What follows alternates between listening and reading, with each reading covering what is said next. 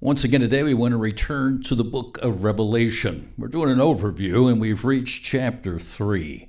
But make sure you anchor to chapter 1, where we actually have an outline for the entire book. Jesus Christ appears in all of his glory to the Apostle John. This is a book that promises, the only book of the Bible that promises a special blessing to those that will hear it and heed it, respond to it. Have you responded to the book of Revelation?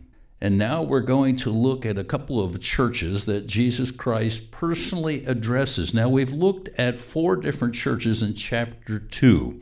The church at Ephesus, the church at Smyrna, the church at Pergamum, the church at Thyatira. And what we see is that Jesus is intimately involved with these churches. He knows what's going on. He commends them for certain things, and then he challenges them. This is written to believers. We should take seriously that Jesus Christ said he'd build his church.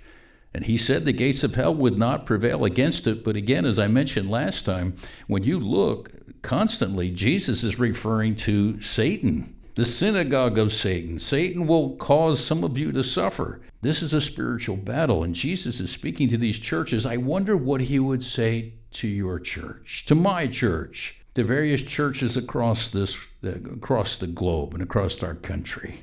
Well, we've come to chapter 3, and we're going to begin with the church at Sardis. And again, all we have time for is an overview, but let me read the text and think about what the Lord Jesus is saying to this body of believers. Revelation chapter 3, verse 1. And to the angel of the church in Sardis write, the words of him who has the 7 spirits of God and the 7 stars.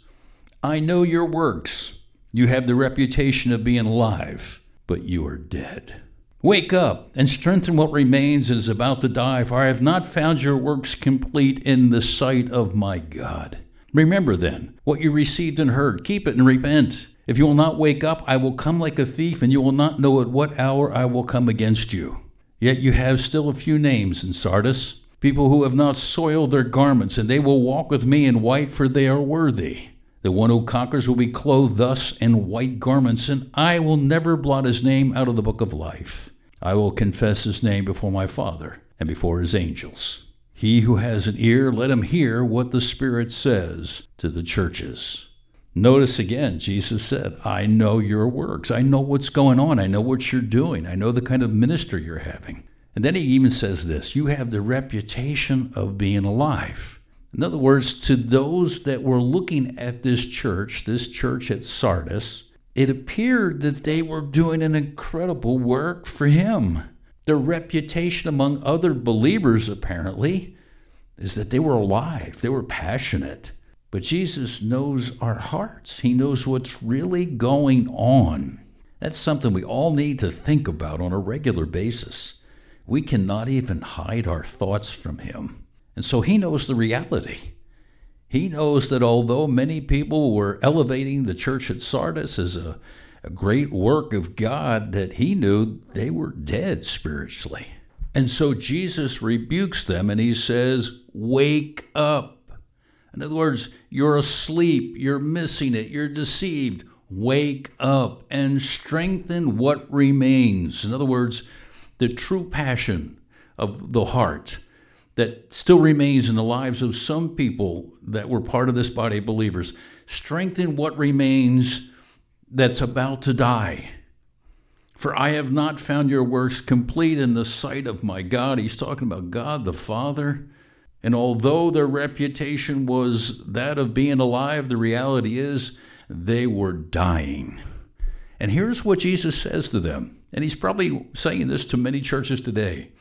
Remember then what you received and heard. Remember the truth of the Word of God. Remember the gospel. Remember the first teaching you received about the resurrection, fulfilling the prophecies of the Old Testament. Remember then what you received, what you heard. Keep it. In other words, embrace it and repent. The word repent is found throughout the book of Revelation, and especially to the churches. To repent means to agree with God about your behavior. Repent means I agree that God says what I just did or what I just thought was wrong. I repent of that. and I embrace what God says. And so Jesus is calling them to repent. If you will not wake up, I will come like a thief, and you will not know at what hour I will come against you. Imagine that. It's the Lord coming against a body of believers who have lost their spiritual anchors.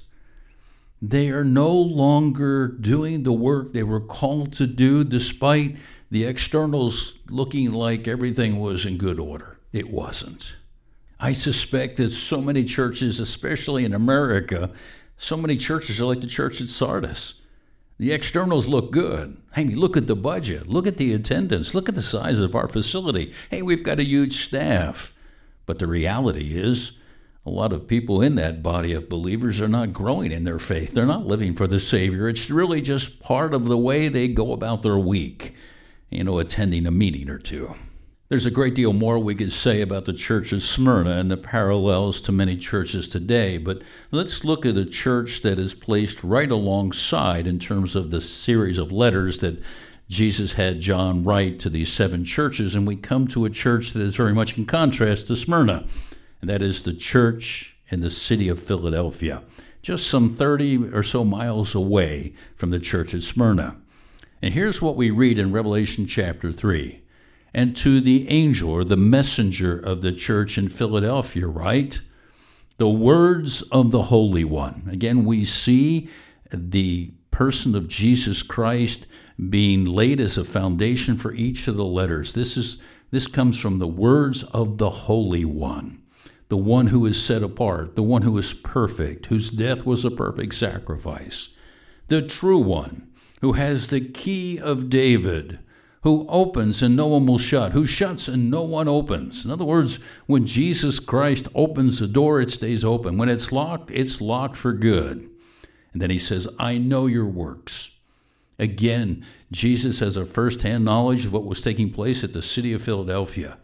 And he says, I know your works. Behold, I have set before you an open door. In other words, I have given you an opportunity for ministry. And he says, I've opened up the door, and no one is able to shut the door. And then Jesus makes a statement that is important for all of us, not only in terms of a body of believers, but us personally. He says, I know that you have but little power. I feel like saying, Lord, thank you. Thank you that you know how limited is my capability, my power, just functioning on a day-to-day basis, wanting to live for you. I am limited in my power and capabilities, and so are entire bodies of believers. We lack power. And it's when we recognize that we can begin to experience this power because we walk dependently. Affluence in a body of believers in terms of numbers and wealth and the like is a danger because we think we have power when we don't. We have little power. We are totally dependent upon him.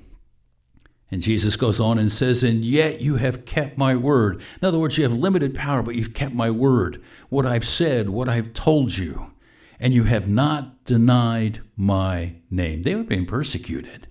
All of these churches, there's persecution. There's martyrdom. Jesus talks about it. He addresses it in various churches. And then he says this, behold, I will make those of the synagogue of Satan. Now, what is that? Well, it's a group of Jews, apparently, in a synagogue, and they're in opposition to the gospel. They have not accepted Jesus Christ as the Mashiach, the Messiah. And it's as if Satan's in control. So Jesus says, this is the synagogue of Satan. He's influencing them.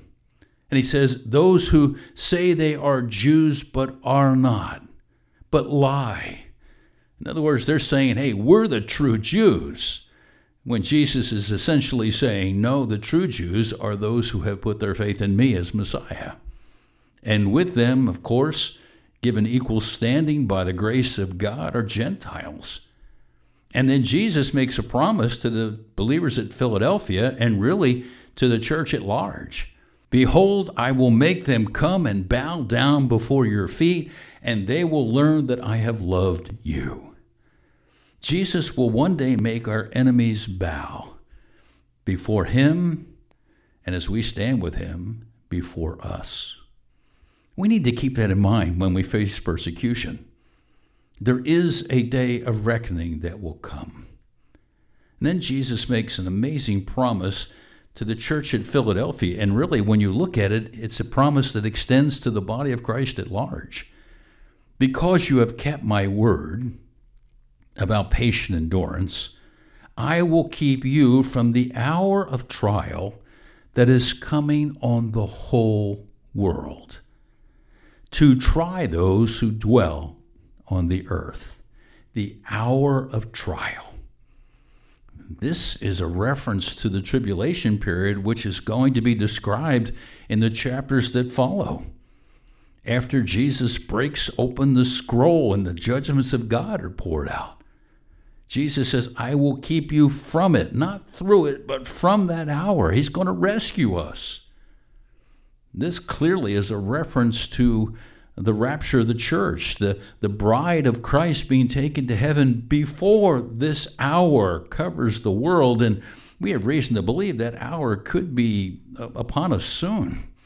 And so we're looking forward to him taking us out of here before that hour arrives. One of the most incredible Bible teachers I have ever had a chance to study under believes this is the strongest statement in the Bible pointing to the rapture of the church before the tribulation period. There's much more we could say about that, but let's continue and look at verse 11. Jesus said, I am coming soon. Hold fast what you have so that no one may seize your crown. We need to live each day knowing that he could come at any moment. And then Jesus makes this promise. The one who conquers, in other words, the believer who remains faithful, I will make him a pillar in the temple of my God. Never shall he go out of it, and I will write on him the name of my God and the name of the city of my God, the New Jerusalem, which comes down from my God out of heaven, and my own new name. We have so much to look forward to. And then this letter concludes with, he who has an ear, let him hear what the Spirit says to the churches, plural. This was written not just merely to believers at the city of Philadelphia. The Spirit of God was writing to the church, the body of Christ at large, so that we can take each of these letters and bear application to what we are dealing with and what we anticipate.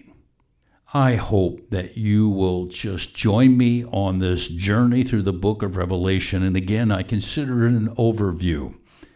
If you have not listened to the previous podcast, please make sure to go to our website, livetheword.org, and there you can listen to previous broadcasts. And we're just going to continue to make our way through this incredible book, and we would be excited to have you join us.